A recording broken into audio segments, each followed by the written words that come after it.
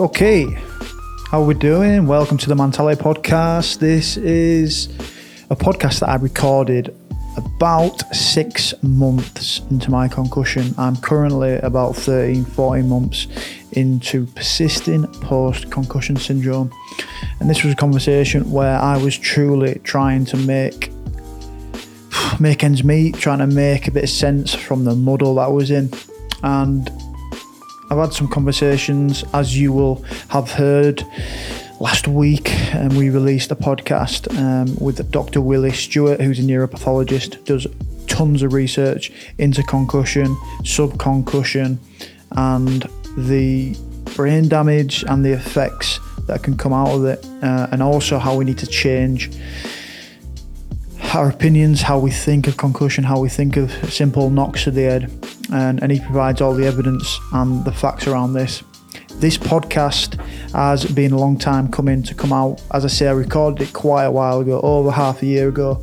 But this podcast is with Dr. Dan Engel. And Dr. Dan Engel specialises in psychiatry and neurology with a clinical practice that combines aspects of regenerative medicine, orthomolecular psychiatry, integrative spirituality, and peak performance methods.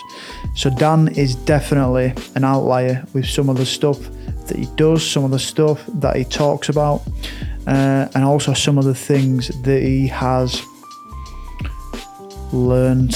I'd say he's gone definitely down an alternative route. He has said and he's mentioned that he's learned more about the human brain through a week in the jungle, the Peruvian jungle in the Amazon, doing ayahuasca, which is an hallucinogen, and he's learned more doing that than all of the years learning psychiatry, learning about neurology, and all of the different qualifications that Dan has.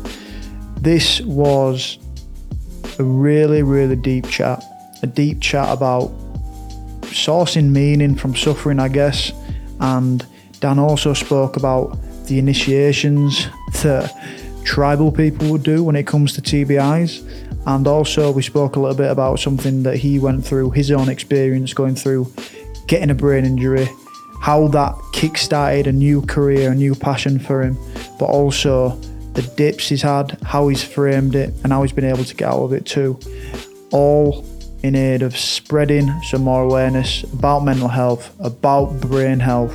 We didn't get too much into the neurology specifics about concussion, but I thought it was an outstanding viewpoint and something that I needed at that time. 6 months into a concussion, the writing was on the wall for me retiring from rugby league, and he offered me an alternative view, something which takes a bit more daring to go along with it, takes a bit more open-mindedness, but these are the conversations that we want to have on Mentality, and Dr. Dan Engel certainly gave us that. So enjoy the podcast. Hope everyone is well. Hope everyone is seeing some light at the end of the tunnel as normality can envelop our lives again once more. Really appreciate all of the support. Really appreciate everyone sending the messages and supporting Mentality too.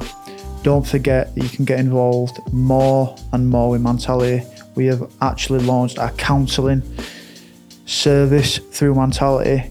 The counselling is exactly with someone who represents our values, who represents Mentality's ethos, and the man is John Bell, who is a psychotherapist, ex-rugby league player, and someone who encourages vulnerability, not just amongst everyone, but also rugby league players with his experiences in the game. And it is a way that we need to shift. It is a way that we need to progress. It is a way that we need to evolve.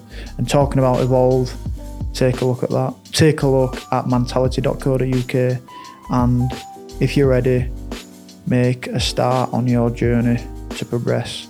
Take the invitation and don't see any tough times that you're having now as defeat. Take the invitation to get better, to learn more about yourself, and to play a more fulfilling and deep game in life as we know it.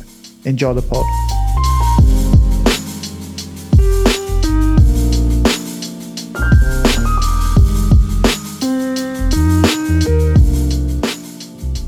Dr. Dan, amazing to have you on, mate. Amazing to have you on from, is it Colorado you're talking from? I had been living in Boulder for the last couple of years. I'm in Sedona for the summertime, and I'm moving back to Austin in a couple of months.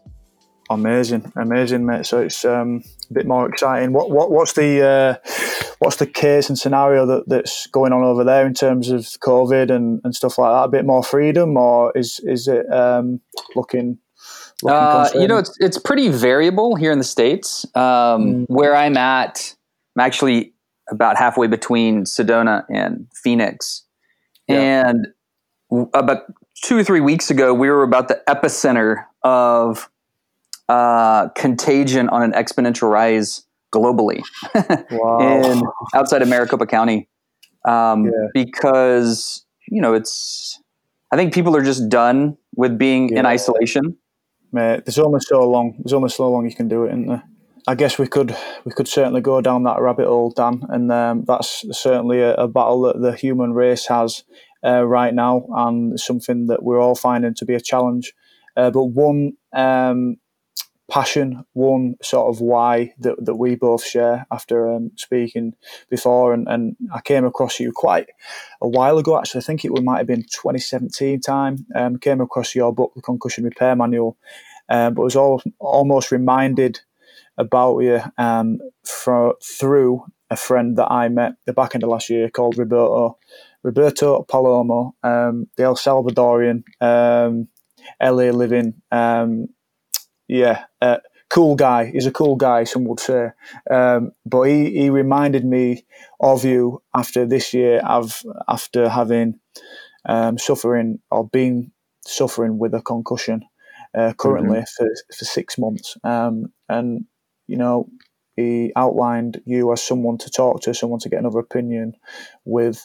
And I'm particularly interested, mate, in the way that you look at this problem, the way that you sort of use integrative medicine, but also in your story, which I think if we could go into, mate, from, I know you may have done this quite many times, but if you could go into your story. I know you played a bit of football, as we call it here, but soccer for you guys, and how the journey went on from there, because I realised that you did your psychiatry and neurology only a few years ago, is it? For topping off the other stuff that you've got, the degrees that you've got, the sort of experience that you've got.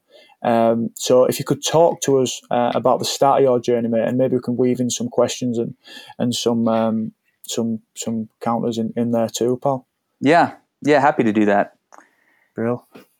So I played soccer for close to 25 years, and over the course of that time had about a half a dozen direct significant concussions related to soccer. Wow. The ones that were taking me to the emergency department and getting medical evaluations were a mix of soccer, skateboarding, and snowboarding, and diving. Yeah, nice mix. And the fifth one, at least the one of the most severe ones that ended me up in the hospital getting evaluated, was when I dove off a pier, hit a sandbar on the crown of my head, and broke my neck. Wow. Had a compression fracture C5, and that was 2 weeks before medical school. So I had just finished all my formal college. I went to college to play soccer and didn't really know what I wanted to do after that, because I was just I was so focused on playing ball. Yeah. And halfway through my college degree, where I went at St. Edward's, happened to have a really good pre-mib program. I was a chemistry major, and my advisor asked me what I wanted to do with my chem major, and I said, I don't really know. I'm just doing chemistry because I like the math and the science and the architecture of it. And he recommended for me to check out medicine. And the only context I had for medicine was emergency care and surgical care medicine, where we're really good as allopathic physicians on the battlefield, in the ER, in the OR. We're really good in that arena, and we're not so good in preventative care or chronic care management. So I was going to go into one of those more hands-on, so to speak, fields. Like a reactive measure. Yeah, it was my greatest familiarity with medicine, and I loved the problem solving. when you go into emergency department as a physician or a nurse or any of a healthcare provider as a first responder, you don't know what you're going to get. You don't know what kind of situation you're walking into if you're going into the field, or if somebody's coming into an ER, you don't know who's going to walk in the door. So it's constantly new. It's constantly exciting.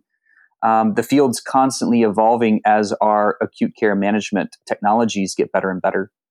And I, at that time, was really super driven, super focused, very young, like versus yin. I was also very young. And, as one of my teachers would say, I was full of piss and vinegar back then. And so I was set on either OR or ER care management. And then 2 weeks before medical school started, it was a summer between college and medical school, went down to the Gulf of Mexico, pretty close to where I'm from, just to go fishing. And I completely forgot, for whatever reason. I mean, we could talk about the meaning behind it, but for whatever reason, I forgot that the Gulf of Mexico is about thigh-high water for about a mile into the surf. And so I dove off a pier, completely forgetting, and I had grown up in that area. It was just super strange. And I was stone cold sober. That's everybody's next question. Like, were you drunk or were you high or what the hell? I said, no, I was just, I just blanked out, so to speak, in that moment. And dove off a pier with my hands behind my neck, which I've never even dove into a swimming pool like that before.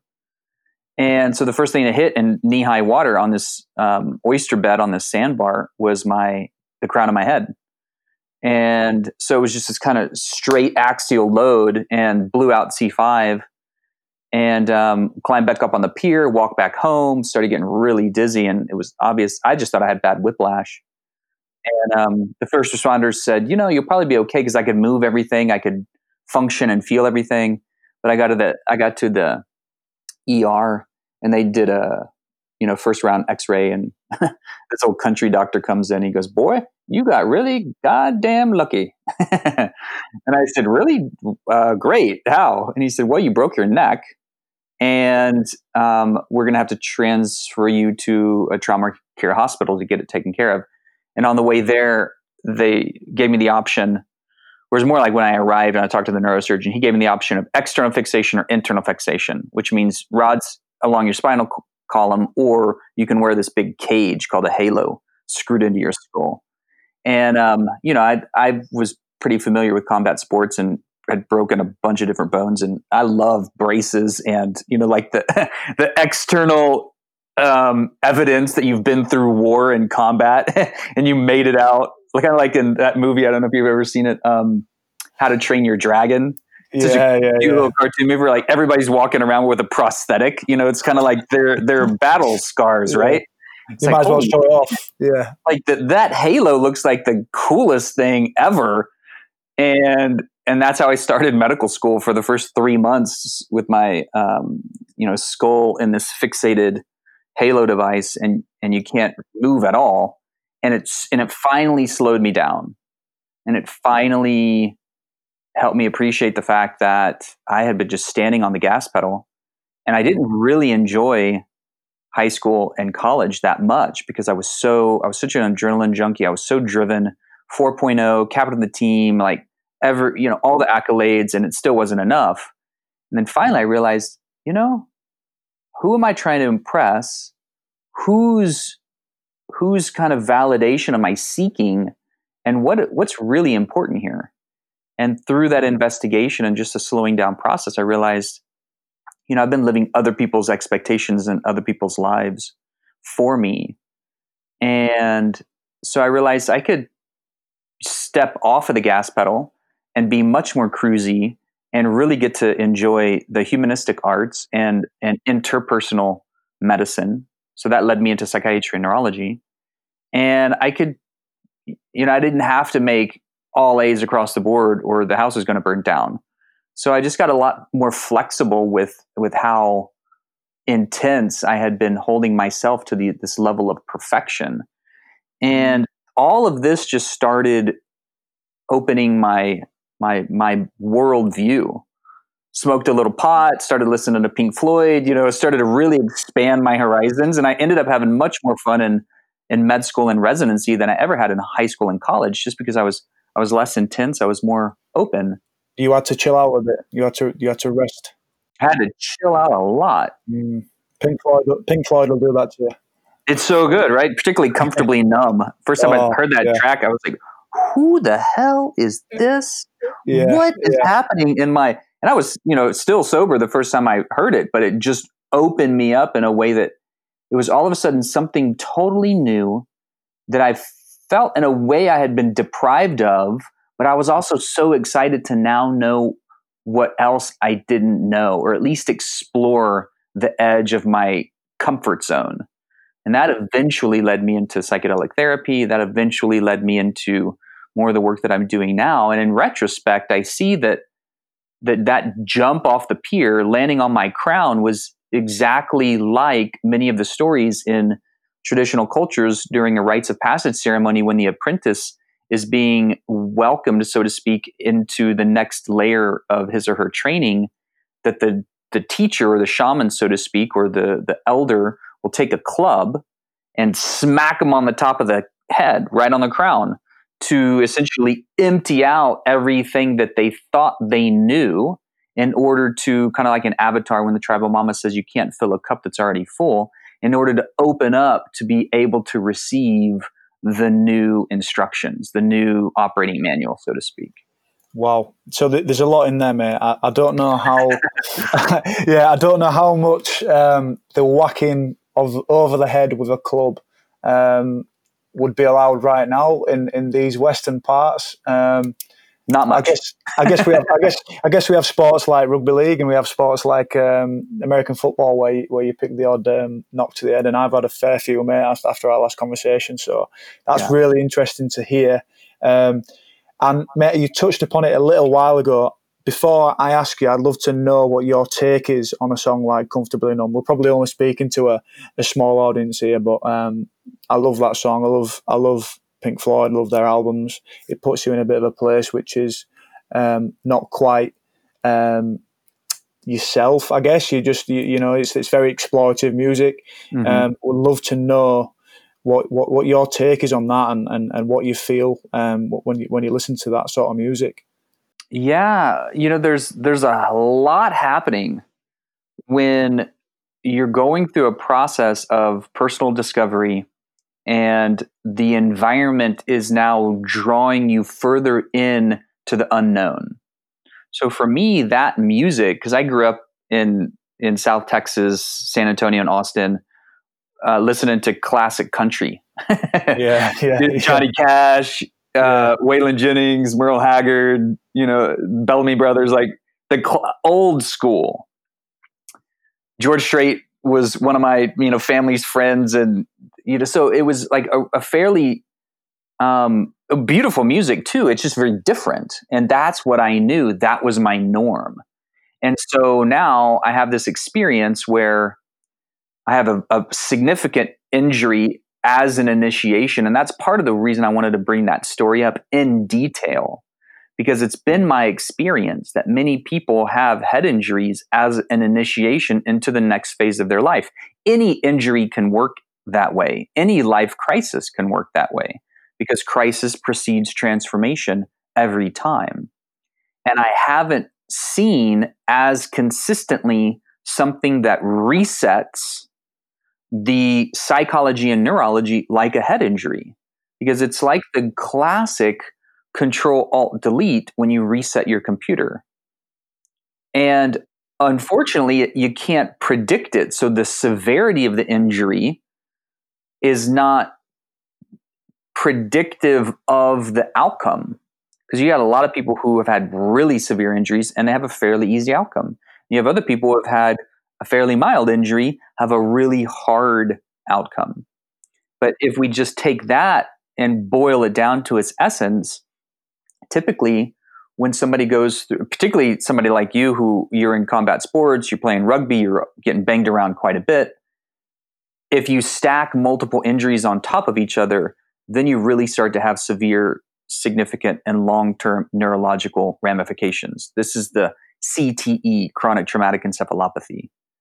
But as a single injury, as a single agent, as a single like kind of blow, so to speak, it can really reorient a person to, as all injuries will do, as all initiations will do, it'll reorient us to our priorities, to a reflective experience of actually if we're living life in the direction that we choose internally at the core of our being. Are we being guided by our own source code or our own internal GPS system, or are we living other people's expectations? Are we chasing external goals?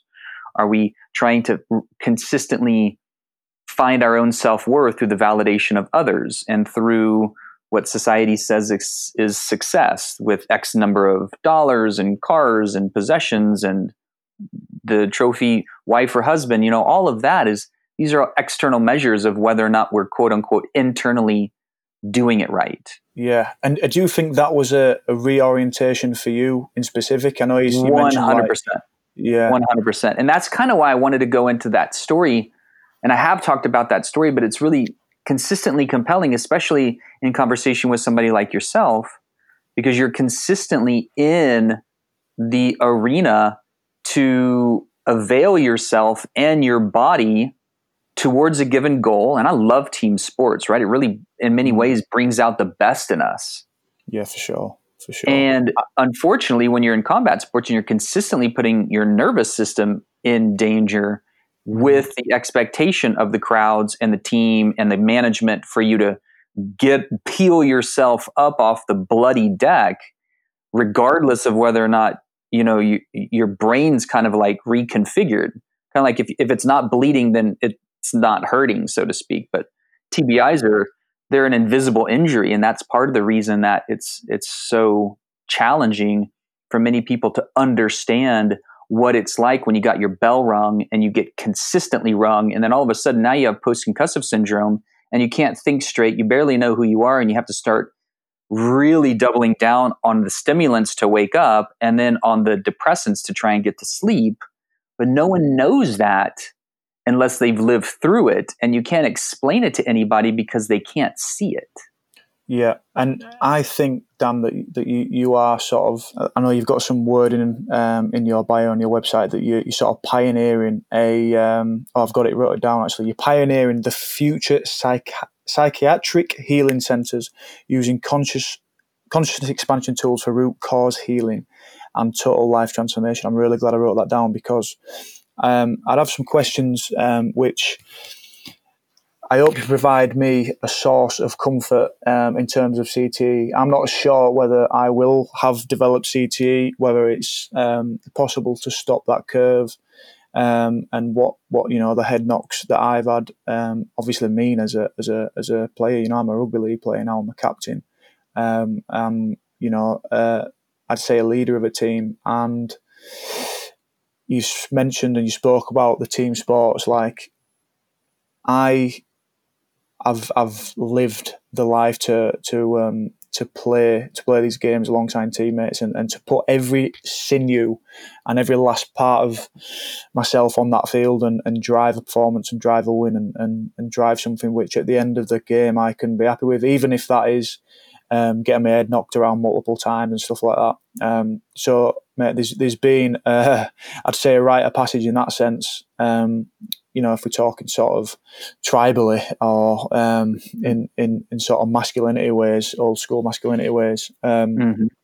So, yeah, I guess the point that I'm trying to make is, CTE is hard to sort of find out about. It's sort of undeterminable as you're alive, I believe. You may be able to prove me wrong, I'm not sure. But also that sort of, do you find the way that you speak to people when they've suffered concussions and to be able to offer that alternative viewpoint that you're talking about, bringing up, the old tribal rituals and talking about the sort of zoomed out bird's eye perspective of what meaning could be, of what the intricate developments in one's life could mean. Do you find that people find a source of comfort in that and they find a freshness and a new perspective to be taken? And also I'd love to know a bit more about the CTE, so I don't worry about that for the rest of my life too. Absolutely. Yeah. Well, we'll take each of those, and you can let me know if I leave anything out. Yeah, sure. So let's talk about the initiation piece and the rites of passage, because it is something that historically we are pretty devoid of, at least in our culture here in the United States. Mm-hmm. We typically here do not have rite of passage ceremonies or the recognition of a ritual and the importance of reflecting the process that a person's going through from one stage of their life to the next. The closest thing we have to that is like high school graduation, or maybe getting your first car, or reaching 21 and now being able to officially and legally drink alcohol. These are rites of passage, so to speak, but they're not really codified in an appreciation for the personality construct that's going to mature from one previous stage into the next. They're sort of devoid of meaning, aren't they? They're not particular to you as an individual. There's the milestones which everyone in the world would hope to do. Right. Yeah. They may have meaning for the person at that time, but there's not a really deep appreciation for the depth of its meaning, which you're suggesting. And it leaves a person a bit immature in their development. And there's a really good speaker named Malidoma Somé from the Dagira tribe in Africa. And I think he's a PhD in anthropology. He's very well spoken about rites of passage ceremonies. He's probably the most well spoken that I've heard. And consistently, the recognition point is that those cultures where there are rites of passage ceremonies, for example, from childhood to adulthood, from adulthood to eldership, from eldership to exit day, so to speak, when those rituals, whatever those rituals look like, and they're usually codified per the culture itself, or at least the family system itself, whenever they're present, there's the celebration of moving through this process from one stage of existence into the next. And there's a process of metabolizing the grief that goes along with the loss of, for example, if we just take childhood into adulthood, the grief that goes along with the loss of childhood, that now the child is not going to be so consistently dependent on mom and dad for safety and security and direction, and is going to now have to take more and more responsibility of their own lives. That's part of the excitement. That's part of the opportunity. That's part of the freedom. That's part of the individuation. That's a natural part of life. But if we don't grieve that part that we've lost, then there's a thread that keeps us potentially tied to that old experience because it hasn't been metabolized and then or integrated into or incorporated into this new whole self moving forward. It's kind of left undone, and anything that's left undone that is a psychological cord leaves us in some ways trapped in the past. And we have a culture in the States that is fairly adolescent and fairly immature. It's a very me, mine, and I culture. It's very myopic in its view of how to live life. Like, I'm going to get all mine right now to the exclusion of all the other species on the planet, to the exclusion even of the coming generations. And kind of like an adolescent would do, I'm going to express my power. I'm going to find like my identity. At times that might be competitive and aggression to others that are like quote unquote in the other tribe or on the other side of the tracks, or, you know, all of these ways that we're trying to find ourselves as individuals is mirrored in us as the United States trying to find ourselves as a culture. And we've been very identified as a culture.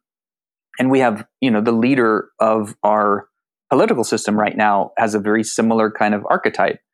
It's more aggressive. It's more confrontational. It's more egotistical. It's more narcissistic.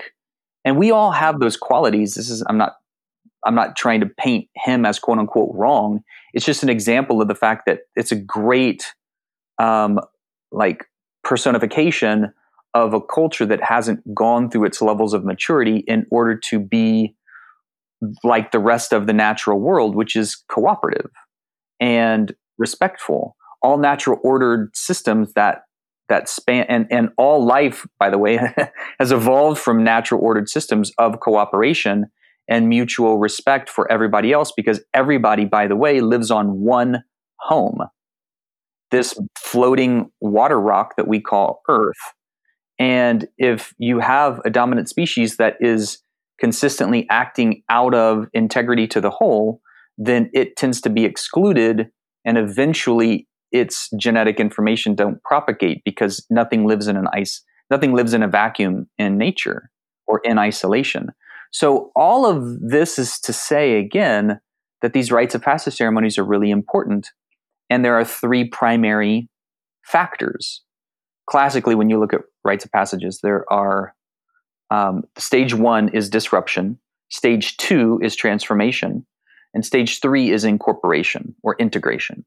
Stage 1, disruption, means they're going to get ruffled from what you've known, your previous safety zone, and you're going to be introduced into stage 2, into this process of transformation that, if you're taking the old, well, not even old, but it's more like archetypal example of the caterpillar going into the butterfly, there's that middle stage of the cocoon, into the shadow, into the darkness, into the unknown, to get in touch with fear and to get in touch with all of that we've been holding back, trying to avoid. Maybe that also looks like shame and guilt and old trauma and anything that is limiting us from being our most expressed self, so to speak. And then through the metabolism of all of that deeply held shadow material, then gradually through grace and time and putting in our own effort, because it is our own work to do, and nobody's going to save us from the cocoon. And if you try and rescue the butterfly from the cocoon too early and it doesn't wiggle out and squeeze out on its own, then it wouldn't have exercised its wings and lubricated them in order to fly. So there's a lot of archetypal symbology in there that's very applicable to the human process of being able to go through our shadow and be more expressed on the other side and integrated into a more whole human. And when we're a more whole human, then we're living into our fullest potential. As we all have a Christed self within us, Jesus said that too. All these things I do, you can do, and more. And there have been many other Christed beings, the Buddha, Gandhi, teachers and avatars across the ages, who lived as examples to the community as the realized potential of where we're all evolving towards. So that's not to say that everybody that goes through a head injury is going to wake up as Jesus, but it is to say that if we can utilize the process of slowing down, and oh, by the way, that's what COVID is doing right now on the planet. It's this huge global rite of passage, because we're going through disruption. I don't think yet we're really in phase 2 in the deep shadow material investigation and intimacy, and therefore metabolization of that. I think it's going to get a little harder before it gets easier. But everybody's doing their own kind of walk along that collective pattern. And then eventually we come out the other side realizing that in many ways we were living unsustainably. We were living out of integrity with our true self or deeper wisdom or our now recognized potential of how we can live and what we do choose to hold as our values and our virtues and our new way of living. So let's bring it back then to head injury. You talked about CTE, and we started bringing that up. Yes, there are neurological ramifications to head injury, for sure. There are also psychological ramifications to all traumatic experiences where we lose a loss of function. And that's one of the core fears. One of the 4 primary core fears, one is loss. And one aspect of loss is loss of function, loss of autonomy, loss of identity, all these experiences of loss. And the ego doesn't know the difference between annihilation and transformation. So in the ego, particularly somebody like yourself, and I'll put myself in that perspective, when I had My last significant concussion, it was actually while I was, funny enough, studying neurology in my early psychiatric residency. And I got turned upside down on a snowboard park, my goggles frosted over, kind of a cloudy day. I was already tired. We'd just been jamming all day. And I was just going to go hit this terrain park on the way down to grab lunch. And I got turned upside down, and I couldn't, because I couldn't see very well. I couldn't tell how many kickers there were. And I clipped one and got turned upside down and smashed my head into the other one, put an 8-inch crack in the back of my helmet. And there was, it was the first time of all the injuries I'd had, even breaking my neck, where this internal voice said, "You just crossed the line." Yeah. And I was like, oh, that doesn't sound good. And sure enough, I started having really bad post-concussive syndrome. And the challenge for me was losing my identity of somebody that could think for themselves, that could function pretty coherently. My brain being able to consistently focus on a given task with good memory, with good attention and concentration. All those things went out the window. Yeah. So there's this big fear of loss. And that's the biggest fear when we take a broad, kind of more meta position view, is not so much the fear that we're not going to be able to get through what's happening in the moment. Sometimes that happens, especially if the pain's been there for so long. The big fear in this kind of arena is more like the fear that you're never going to get better in the future, and it's always going to be this way. Yeah. And so when hope comes in, then it starts to alleviate that fear. So part of what I found my best role to play, and I've run or medically directed and supported other teams to run concussion care centers. The most recent of which was a clinic called Revive outside of Denver, Colorado, where our focus is on TBI and concussion recovery. And while seeing many people in that arena, what I recognized is, yes, I can put together protocols for people's neurologic healing for sure. And one of the things that's the most supportive in leaning into all of those neurologic technologies is the psychological telling a new story. And the new story is, yes, this, and if I'm speaking to a client, yes, this can be an initiation for you. How have you been living out of integrity with your own inner wisdom up to this point?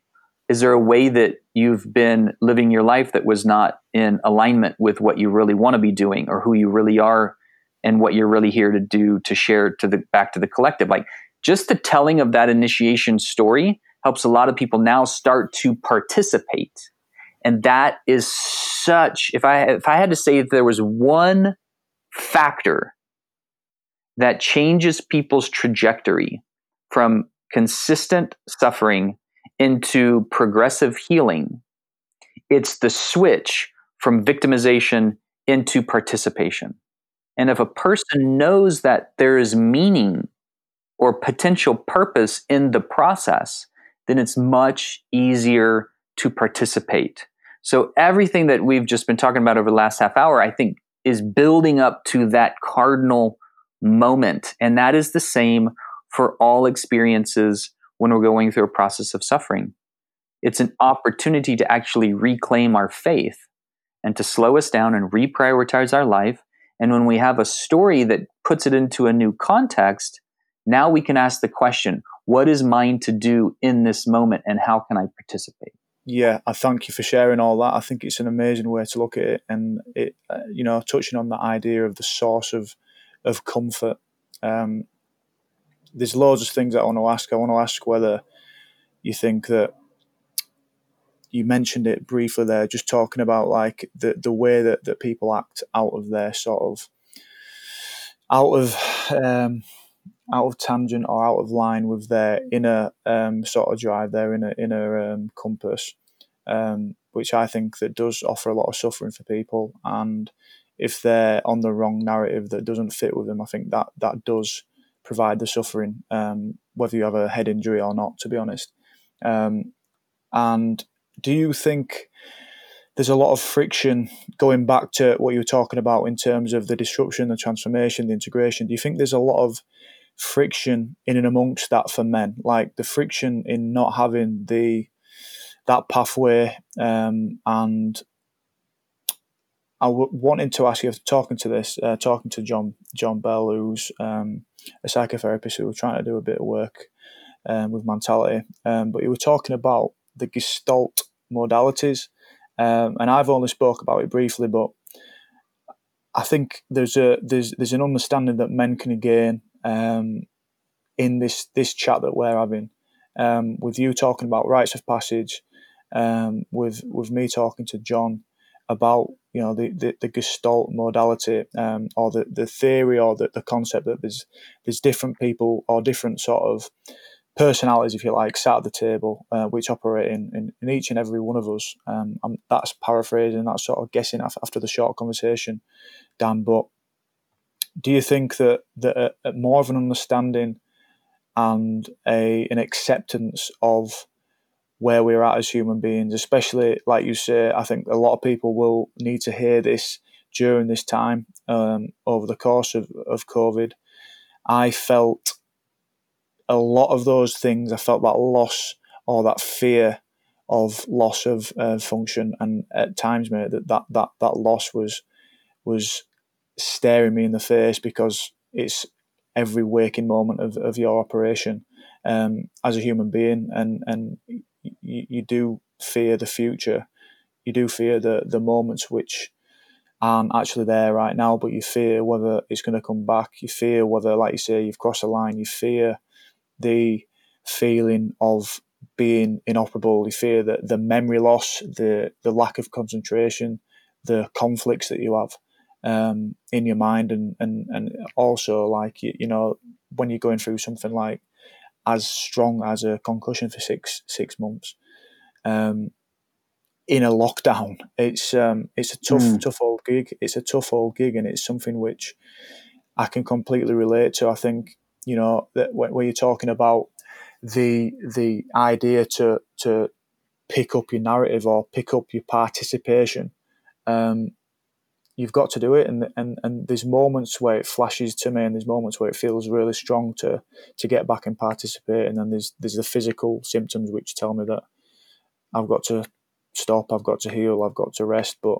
I think it's more of an internal decision, internal participation as well, to be okay with a narrative that you weren't expecting 6 months ago, if that makes sense. Yeah, I mean, we keep throwing a lot at each other, but I think it's good. I think we're getting things out of it, which is brilliant. I need to hear a lot of this stuff, and I'd love to see what you think in terms of the global nature of what men need to hear, talking about this disruption, transformation, integration, the friction that people feel when things aren't going to how they planned it, or things aren't feeling the way that they thought they should be when gaining the accolades, gaining the money. And also, if you could touch on the Gestalt modality as well, mate, and to see if that merges in with that, if you like. Yeah, absolutely. So what we'll do is we'll keep the conversation around more of this psychological component and nature, and towards the end we'll move into the neurologic. Yeah, because there are some strategies. I know when people hear your story and they listen to your podcast, they know that you're a combat athlete and you have had concussions, and they're oftentimes going to want to know, okay, what are the clear neurologic strategies that I can use too? Yeah. And if we can also throw in there as well, mate, we had Dan Carcillo on the podcast not so long ago. Oh, nice. Ice hockey player who's had I know Dan. 100 fights on the ice. You might have seen him. He had 100 fights on the ice. He's had, well, it says 7 diagnosed concussions, but we all say. Oh, he's had a lot more than that, I'm sure. yeah, I'm exactly the same ballpark, mate. So it's interesting. He was talking about these tools that you mentioned, in the consciousness expansion tools, and I know you did a lot over in the Amazon, I believe it was, to really sort of thrust yourself into that world. So if you can weave that into a lovely Dr. Dan Engle monologue, mate, that'd be awesome too. Yeah, absolutely. So we'll go psychology, and then we'll cruise into psychedelics, and then we'll go into neurology. Cool. Sounds good. Sounds like a lovely trip out. Yeah. Awesome. And at any point, interrupt me too if you have questions, because sure. I can get on a bit of a riff. Yeah, sure, mate. The two things that you mentioned in regards to the psychology piece, I think, are really important to discuss both individually and collectively. One is the archetype of the masculine, and what does it look like to be a whole man in living in a good way, so to speak, at this day, time, and place in human history. And then how does that relate to a gestalt, or like an organized experience of wholeness? And to be transparent, gestalt psychology and gestalt therapy is not my area of expertise. I do have familiarity with it to the extent that creating a gestalt is understanding the whole as something that's larger than just the sum of the parts. We're actually able to incorporate and see the totality of something. And we might call that pattern recognition, or a better archetypal understanding of what's happening with a whole person that is also an amalgamation and an accumulation of all these individual parts. And I think of it like an orchestrator or an orchestra conductor, where the conductor, as a more unified experience of a whole self, ego, personality structure, will be made up of multiple parts. And those parts and personality subtypes are like the different bands, so to speak, in the orchestra. You've got the horns and the drums and the strings and the vocals and, all these various parts that, when operating in harmony, create beauty, magnificent beauty, where words are hard to describe. And when those parts are acting in conflict to one another, then there's the expression of disharmony. And that can look like chaos and messiness and something that's not quite as beautiful, so to speak, to put it lightly. And so this archetype of the masculine, where we are as a culture in both the individual societies and as a global family of humanity, so to speak, over the last several thousand years, the patriarchal, masculine-dominated archetype, which has actively subjugated the feminine archetype, and that includes not only the feminine in human form, i.e. women, but also the feminine in creation, i.e. the planet.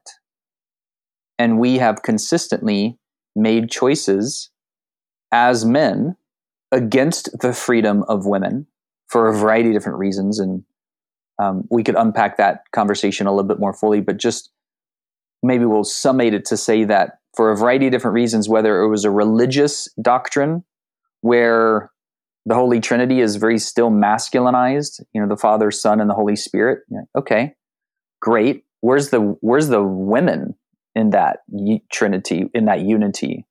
That's a potential religious conversation. And then I'll just jump in there, Dan. So what would that mean? Is sort of like I can't remember the word you used, stopping the freedom of women, or like subjugation. Subjugation, yeah. So in what way would that be? Like, how does that look? Is that like sort of not allowing a feminine energy, or is that sort of like?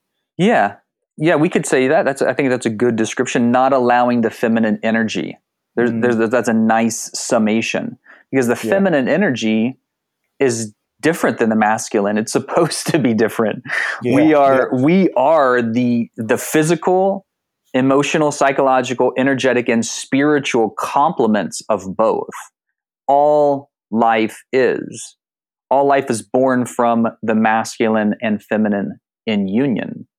And if we look at the development of life on the planet, that is the masculine archetype is the sun, impregnating or penetrating the feminine archetype of the earth and creating all life. We are also the amalgamation of a masculine, i.e. sperm, and a feminine, i.e. egg, coming together and creating life. So we are all the products of union, and we are all both inhabitants of our own archetypes of masculine and feminine dynamics internally. Some people are genetically expressed as men, and others are genetically expressed as women, but that doesn't mean that just because genetically I'm a man that I don't have any feminine part to my own beingness. And actually, it's important to know and recognize that I do, and the other is also true. So when we have a culture that's evolved over thousands and thousands and thousands of years with various degrees of equanimity and harmony between the masculine and feminine archetypes, if we just look in recorded history over the last several thousand years, we can see that the patriarch has dominated and subjugated the feminine archetype. That's a global generalization. That's not true in every culture by any means. There are many, what we might describe as more close to the ground, so to speak, reverential cultures that have more of a connection to the natural ordered world and see the importance of maintaining harmony and acknowledging the position and the beauty and the importance of each of those archetypes, the masculine and the feminine. So I think you can make a pretty good argument on the global landscape that there's a big shift happening right now where the feminine archetype is rising. Her voice is being heard. There's more and more recognition of the misuse of the masculine archetype, and now more freedom for the feminine to actually speak that imbalance and that subjugation. It's fairly recent in human history that women were even offered the right to vote. And that is the right to be heard in their own choice. Crazy. A few hundred years prior to that, we were still burning witches at the stake, usually women, usually for fear of their power and of their essence, like you described. And so there's a big shift turning. There's a big reclamation of the importance. And sometimes you can see in many examples where the pendulum is swung to the other side, where the feminine, in order to be heard and feel safe to express, is now adopting a masculine flavor. Many even women politicians have more masculine attributes and maybe even more masculinized positions. And the masculine archetype is very linear. It's very acquisitional. It's essentially, I would call this the mastery mindset. What's the goal? Why do you want it? What are your beliefs about it? And what's your strategy to acquire it? Now that has its place for sure. It's really stimulated consistent new technology and new advancements and pursuing the goals, including on the battlefield, so to speak, laying it all on the line, putting our bodies through trials and tribulations for the goal of the prize.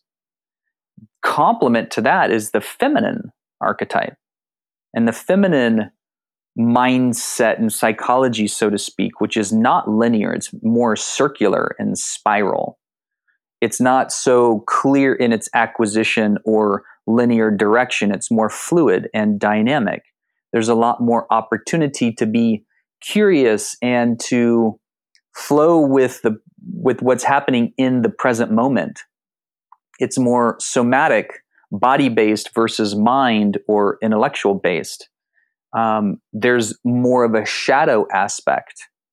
And this is part of the integration that happens through suffering experience when the masculine dominant culture that's so driven, so linear, standing on the gas pedal with the Tetris of the calendar from one thing to another, and it's fast-paced, fast-paced, fast-paced. Suffering will slow us down. Suffering in a masculine culture will bring us into a feminine process in order to help us incorporate into a greater experience of unity within ourselves. And so what does that look like? That means when the caterpillar is going into the cocoon, that cocoon is all shadow.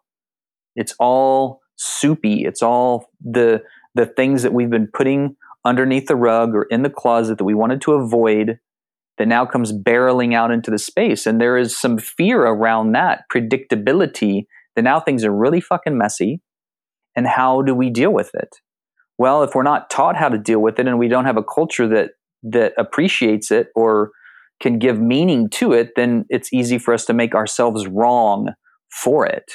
So many people make themselves wrong for going through a challenging experience, having a suffering process, and therefore now you have the advent of modern day psychopharmacology, which means it's not convenient to go through a suffering process or be recontextualized in your identity of yourself and who you are and what you're here to do, and like go through that shadow work.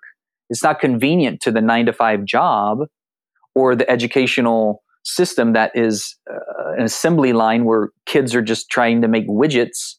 If you take that Pink Floyd analogy, remember that part in The Wall where they just like the kids on the assembly line, just that's an old educational model that was born from World War II, making B-2 bomber parts.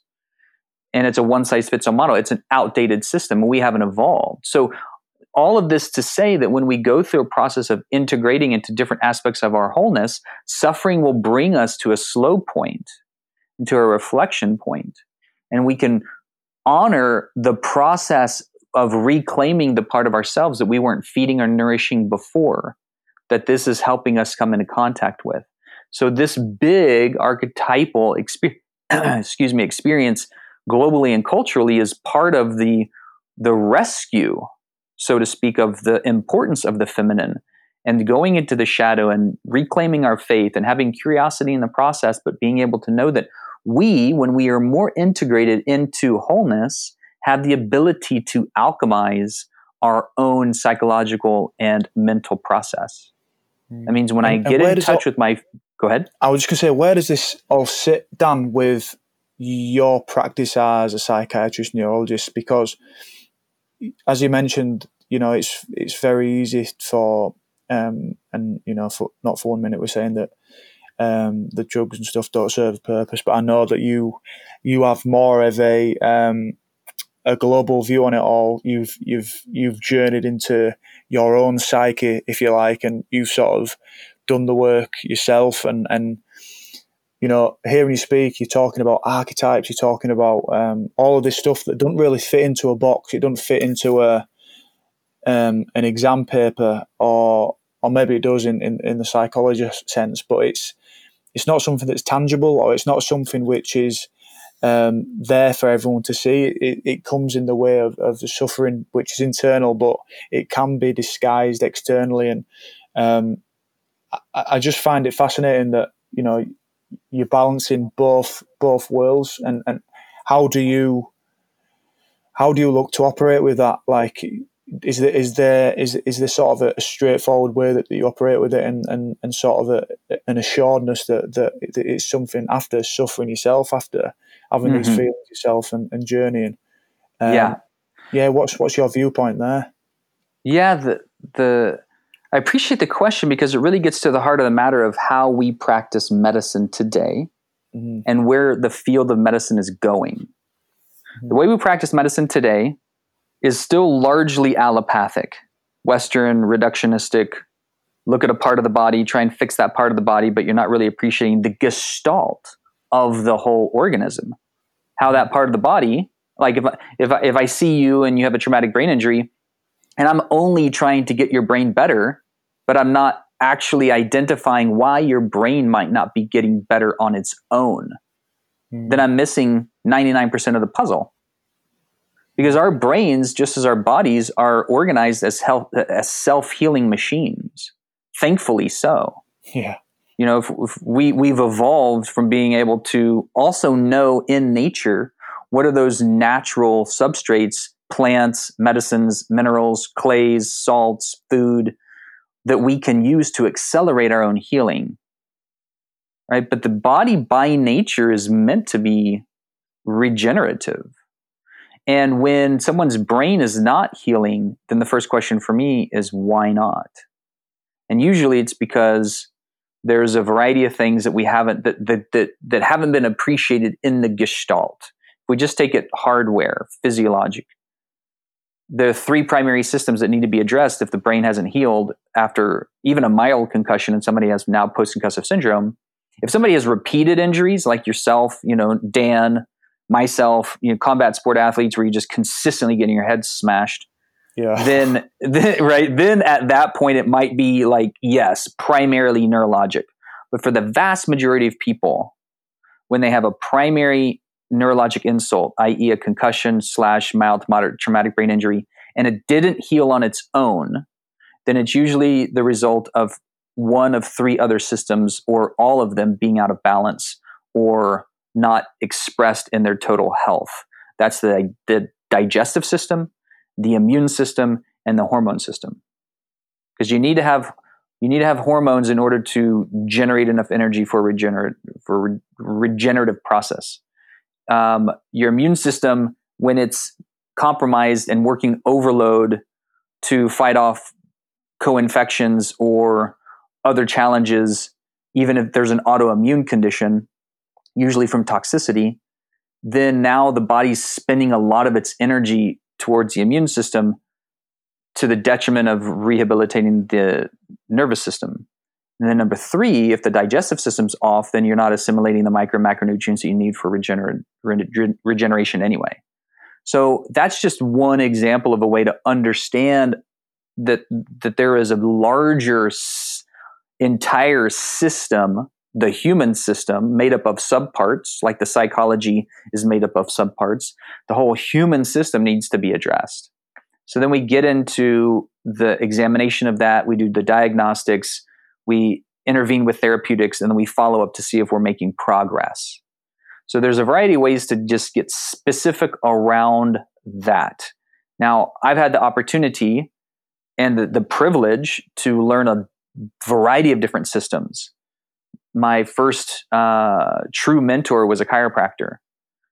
The field of medicine that I resonate most with, kind of thematically and philosophically, is naturopathic medicine as well as osteopathic medicine, because you're looking at natural ordered systems and how the whole zeitgeist of the physical being itself, but only in the physicality, is, if you're just addressing it physically, you're still missing a big part of the picture. You have to look at the whole system. So that includes body, mind, heart, and soul, as well as spirit, but spirit's more of an umbrella term, like our relationship to God, creator, etc.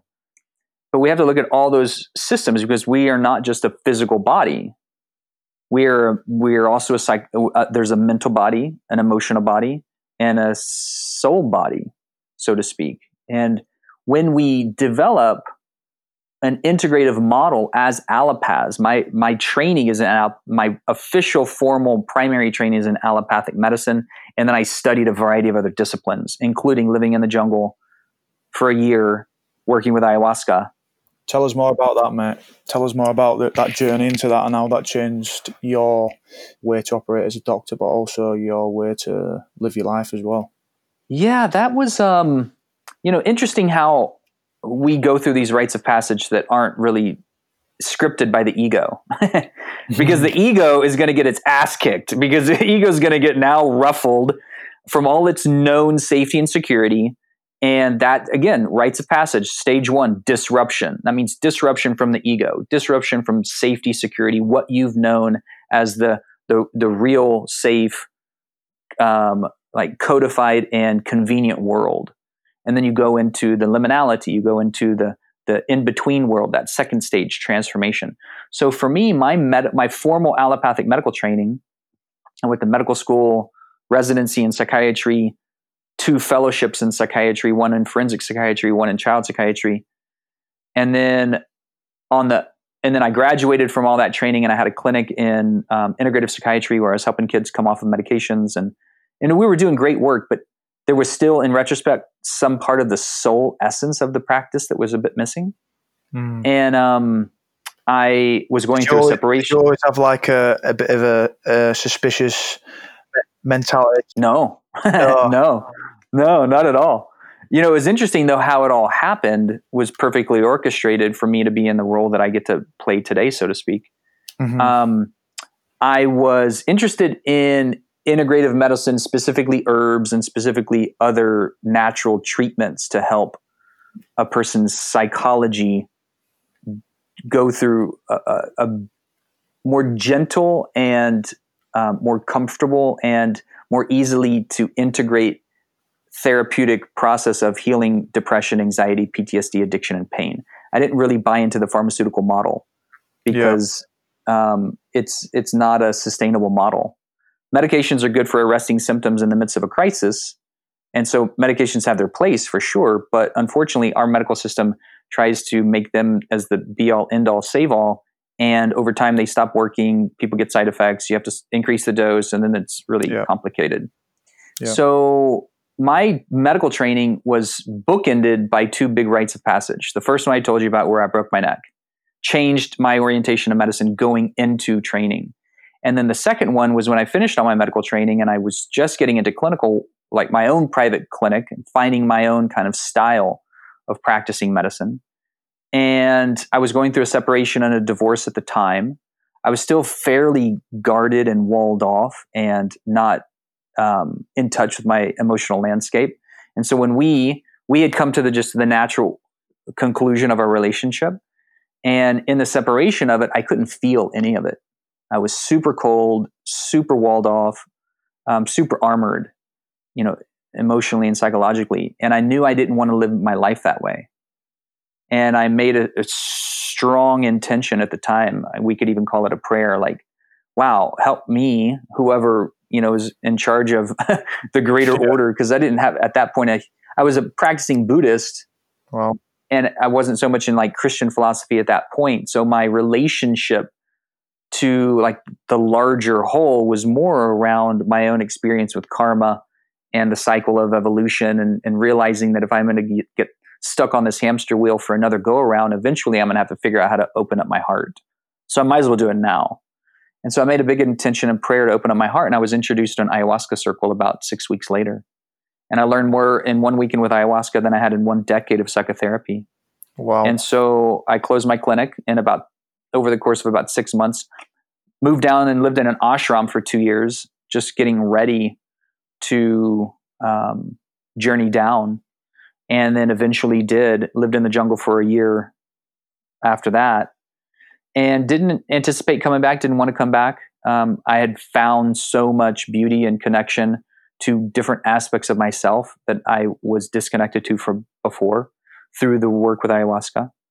And I did hundreds and hundreds of ceremonies as a part of an apprenticeship, and eventually came back because I realized that my dharma was to be more of a educator on bridging the two traditional, more earth-based medical technologies with our current medical framework. And so that's what I do now. And if I was to say at all what kind of medicine I practice, it's transformational medicine. Yeah. And that's, I think, where the whole field of medicine is going. We've moved from allopathic medicine to functional medicine, which is an improvement, but it's still fairly reductionistic and it's not the whole self. And now we're moving from functional medicine as at least in the United States, and I think this is what's going to eventually happen globally, is into transformational medicine. And transformational medicine, by the way, is not like a hugely new idea. Most codified medical systems that have stood the test of time, at least in written history, had an appreciation for a whole world and whole self view. The Egyptians, Greeks, Romans, even Chinese medicine and Ayurvedic medicine, all of which are ancient medical technologies, and 2 of which, Chinese medicine and Ayurvedic medicine, are still very active today. There's an appreciation of the physical body, the mental body, the emotional body, and the soul body. Yeah. And we now need to reclaim that as a current medical industry, to appreciate that if we're not looking at all of those levels, then we're not looking at the whole picture. For sure. And that's quite an interesting point, mate. I do feel like the things I've seen, and I'm probably a lot more alert to it after looking into mental health and concussions and what's been going on, but it does appear that the lines of spirituality and, I guess, science are starting to converge, and I guess that's what you're talking about in that specific scenario. And for people that don't know, mate, could you tell us the background of ayahuasca, what it is, what it does, and what it did for you as well in specific. Like, how did you feel during it? Did it take you down a certain path? Could you tell us a little bit more about that? Yeah, absolutely. Yeah, in many ways, my expression, so to speak, or my opportunity to serve the field of transformational medicine is very much born from those two rites of passage. So the first one was me getting my brain smashed and realizing, oh, okay, there's a brain-body connection. That's allopathic, MD kind of hardware work. The ayahuasca work was all the software work, the psychology, the soul level medicine, and getting into deeper aspects of self-awareness, self-knowing, self-investigation, personal development, personal mastery.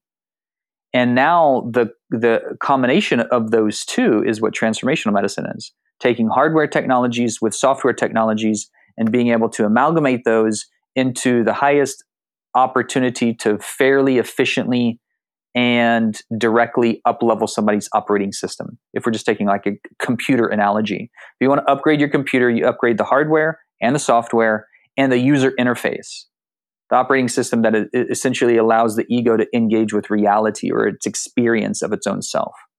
So we're bringing all those together, and ayahuasca was so new. Thankfully, I didn't have any expectation going in. This was 15 years ago when I was first introduced to ayahuasca. I didn't have any expectations going in. I had done zero reading. I very much trusted the person who was my best friend at the time, a naturopath.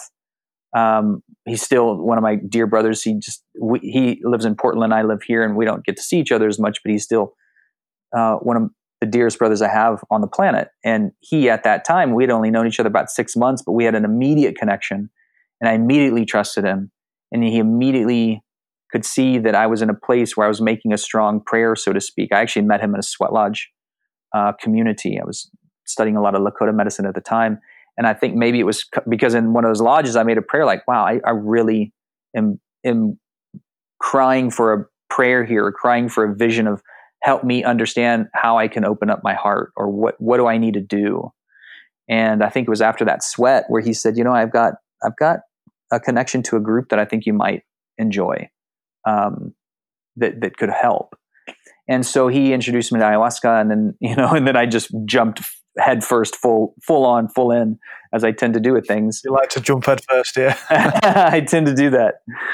And so I jumped in head first to Iowa, and eventually, like I said, moved down to the jungle, went through an apprenticeship path. And the thing about Aya that's interesting too, because I believe in many ways, like many of the psychedelics, they work on the hardware and the software, especially something like ayahuasca and cannabis and psilocybin and iboga and the natural medicines that all of which that I just mentioned, those four, all stimulate something called BDNF, brain-derived neurotrophic factor. They all stimulate the neurons to have better communication and better function, and therefore can support regenerative neurology after a head injury. That's why I think that I got so much out of ayahuasca, because it was the first time my brain truly felt like it came online. And after even writing the concussion repair manual, and so fast forward 12 years later, I was doing a lot of consultation work with combat athletes and helping them get on protocols to help heal their brain. So I wrote the concussion repair manual, and then I still knew, at that point, my brain went from like what felt like 30 to 40% function when I had severe post-concussive syndrome, up to about 80 to 85% function, like significantly improved with all the ayahuasca work, all the therapeutics that I put in the concussion repair manual. Except at that point, I had not done stem cells or hyperbaric oxygen, which I've subsequently done and gotten even more. So now I'm probably around, if I could guess, what feels like around 90 to 95%, at least of what we recognize as the usual kind of optimal range of neurologic function, which I still think, by the way, we're only scratching the surface, because maybe we're only using like 10% of our neuronal capacity anyway. So where we could go, who knows? But for what's like available, at least in the here and now, it feels like I'm doing pretty good. But at that time, the reason I bring all this up is because I was curious to know, after all this work 10, 12 years of a lot of work in the laboratory, spending somewhere between $250,000 and $300,000 of my own money just trying on new things and different things and seeing what works and what didn't work. And I put that in the manual. I got my brain scanned at one of the Amen clinics, and the medical director at the Walnut Creek office, he looked at my brain scan and he said, wow, I've seen somewhere around 14,000 brain scans, and I've never seen one look as bad as yours. Wow. Function as well as yours. And I said, well, that's kind of an interesting comment. I think that's a compliment. I'm not sure. Should I be worried? And he showed me the scan, and wow, there are these two huge tracts taken out of my prefrontal cortex, left and right. These huge motor strips. They're just gone. This isn't, thankfully, it's not anatomically gone. There's very low function. It's more of a glucose metabolism test, like the level of activity in these particular areas. So when you look at these, if you ever know, these are called SPECT scans, SPECT. If you looked at SPECT scan on like an image or on a computer screen, you'll see it looks like a bit of like a cartoon image. And it can look like these big rat holes have just been taken out and these big chunks are missing. And I still have these huge strips that are just like, at least metabolically, quote unquote, gone or at least dormant. And I said, well, yeah, that looks pretty alarming. I'm not super concerned about it because I feel like I'm doing pretty freaking good. And if you want to know why, it's because probably I've done all that stuff that I put in the manual. And of all those things, I still think ayahuasca was the absolute best. And so ayahuasca is after your first dive headfirst into something. So you dived into a sandbar and then you dived straight into ayahuasca. Is that sometime after, about a year after, would you say? Well, that was 10 years after I broke my neck that I got introduced to ayahuasca. And it was about 6 years after my sixth really bad concussion, where I got turned upside down in that snowboard park, and I started having really bad post-concussive syndrome after that. So after I'd done all that work with all these other therapeutics and tons of supplements and tons of practices and tons of other things, ayahuasca felt like it turned my brain on more than any of those things. Now, that's not to say that everybody's ready for ayahuasca or it's safe for everybody. There are contraindications. You can't be on psychiatric medications. There are other things to just make sure people have the readiness of self-regulation, strategies, breath work, being able to find your center in the midst of fear. Prior to that, I'd say if everybody, if you're just physiologically safe to do ayahuasca, then at least float a handful of times. Get in a sensory deprivation tank. If you can't hold yourself together in a sensory deprivation tank, it's going to be really hard to hold yourself together in an ayahuasca ceremony. Yeah, I think all of this that we're talking about comes with a caveat. Yeah, it's there's seriously sort of the things that need to be respected in an enormous way. That from what I've read and what I've seen, I understand that they are really, really powerful. Dan, you're talking about in the good sense, but there is stories and stuff where they've not been treated with respect, and when things haven't gone so well. 100%. Yeah. So it takes a lot of mindfulness and preparation to be ready to have an experience. And so I don't want to just quote unquote sell it or evangelize it like it's the end all be all. For many people, it's amazing. For many people, it's not. It just happened to be for me. And part of the reason, and we haven't really studied Aya so much in regards to TBI, but we know that it stimulates BDNF, and we know that it decongests the lymphatic system from toxic residue. And oftentimes people are having a limited opportunity to fully heal from brain injury when they're full of toxins. And what's the lymphatic system then? Is that the limbic brain, or is that the? No, it's totally different. The lymphatic system is the storehouse of our toxins. It's akin to our circulatory system, but it doesn't pump on its own. It doesn't have its own vasomotion. And so you have to pump the lymphatic system through movement, which is why exercise is really good. Consistently being like moving is really good. It's one of the reasons we're so toxic as a culture is we don't move enough. We don't flush our lymphatic system. And it's helpful to have, just like you have a circulatory system that is the superhighway for all your nutrient exchange. There's a lymphatic system that's essentially the garbage disposal, that the toxins go in, and when you purge them out, then they go back into circulation to be eliminated through the organs of elimination. And that would be through the skin by sweating, through digestive system by pooping, through your kidneys by urinating. And you want these detox channels to be open. And ayahuasca is classically a purgative, which means it will flush, particularly the GI system. So people either vomit or they poop. You either purge from above or you purge from below. It moves toxicity out of the system. So I think there was a variety of ways that it was moving things physically out of my system, but also emotionally and psychologically. So my big prayer going into my work with ayahuasca was helping me open up my heart, right? I did not know that the realization of that prayer was going to send me down a 10-year process of uncovering all of the trauma that closed my heart up in the first place.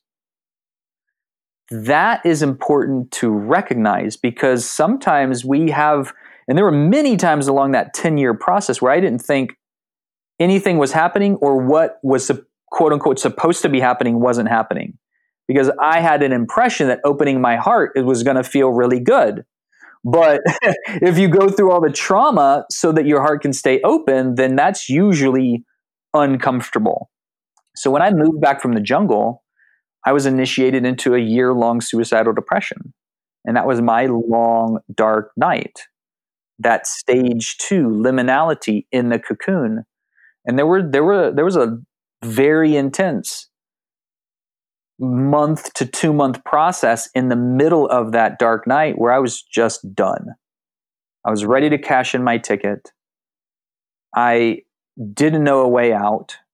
I didn't know who I was anymore, what life was. Life had lost its sparkle and its meaning and its purpose, and I didn't think I was really necessary anymore, and I didn't think that it had anything else to offer me.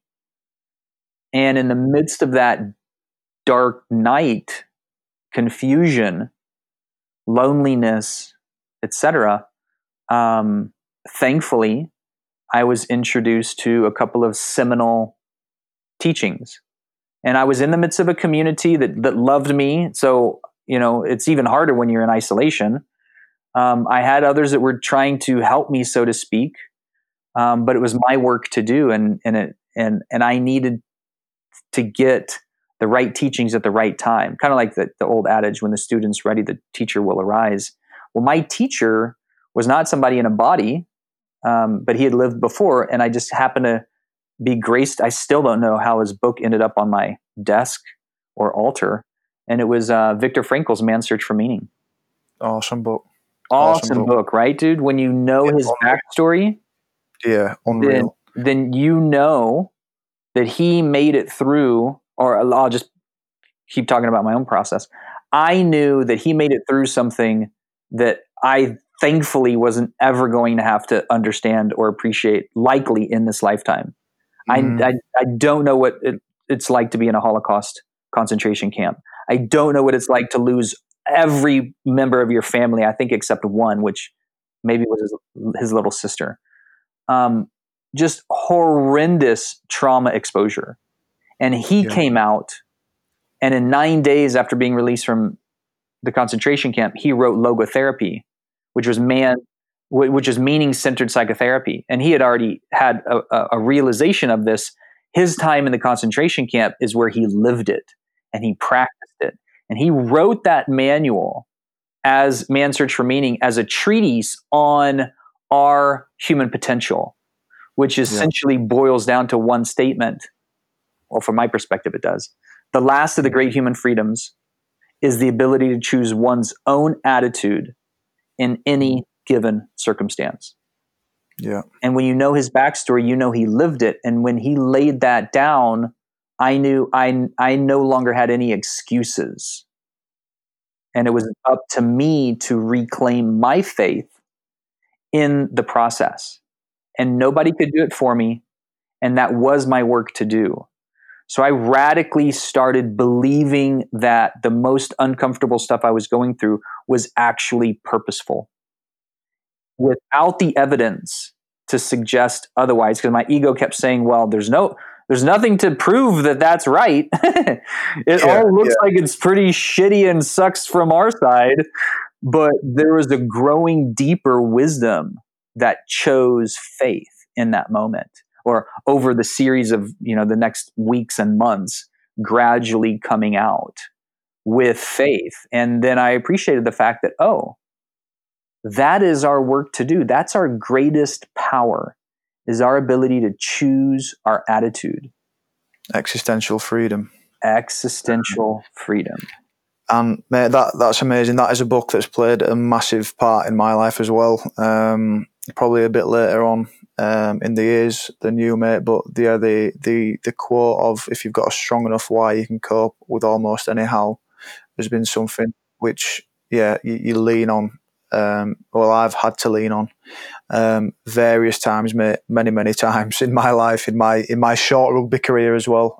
Being battered from pillar to post has been something that has been a consistent for me in my short professional 8-year career. But yeah, mate, I loved everything you're saying there. You mentioned the Dark Night of the Soul too, and you mentioned the sort of the inner wisdom, and I think it's that thing that everyone sort of feels they can't sort of quantify it, or sort of can't qualify it for what it is. I mean, the ego is such an easy thing to be able to become aware of. If you do your training, if you're mindful enough, you can be aware of that inner monologue and that sort of that force, the force that's at play that tries to run the show and that tries to tell you that you're wrong or that you're right, and likes to flip around every now and then.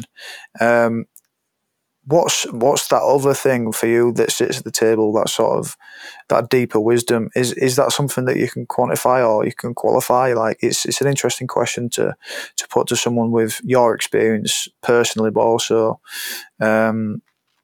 I guess medically and sort of with all the experience that you've had in exams and learning. What do you feel like that is, and is it something that we can quantify? Because you've been through these experiences, mate, and I imagine these archetypes and this sort of framing of the world has come from the jungle, and you're sort of doing the job to balance both worlds, and as you say, leaning towards more the transformative sort of way.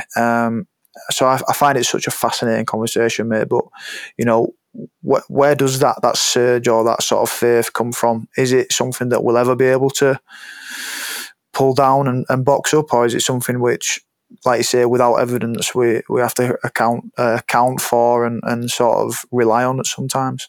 Yeah, it's part of the mystery and the magic. There's no pill that's going to be able to instigate faith. There's no quick fix. It's a reclamation. It's a redemption, if we want to describe it as that. Some people would even call it a conversion experience. For example, those people that have had either near-death experiences and come to the light of their own realization, or have, in the middle of a suffering experience, go through a process of connection with God or their own divinity. There can be a moment, a flashpoint when it happens. And other times, I think this is more common, that it happens gradually over time, the more and more we choose to reorient our attitude and our belief systems towards faith.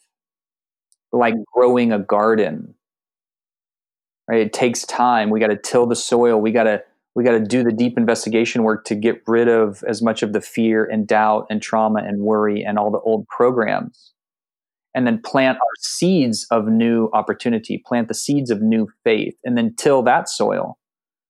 Stay inspired.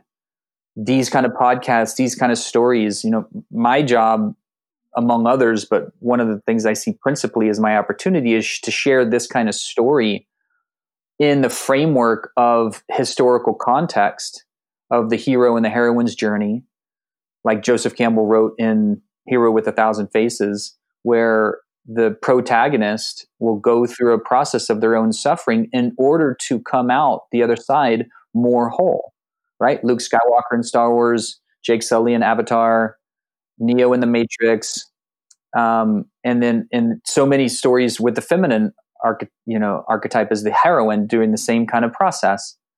And so it's in our soul lineage, so to speak. We could even describe that maybe this is part of some of the junk DNA that our epigenetic choices are activating. And by the way, junk DNA is not junk. It just means that we haven't yet figured out what it does.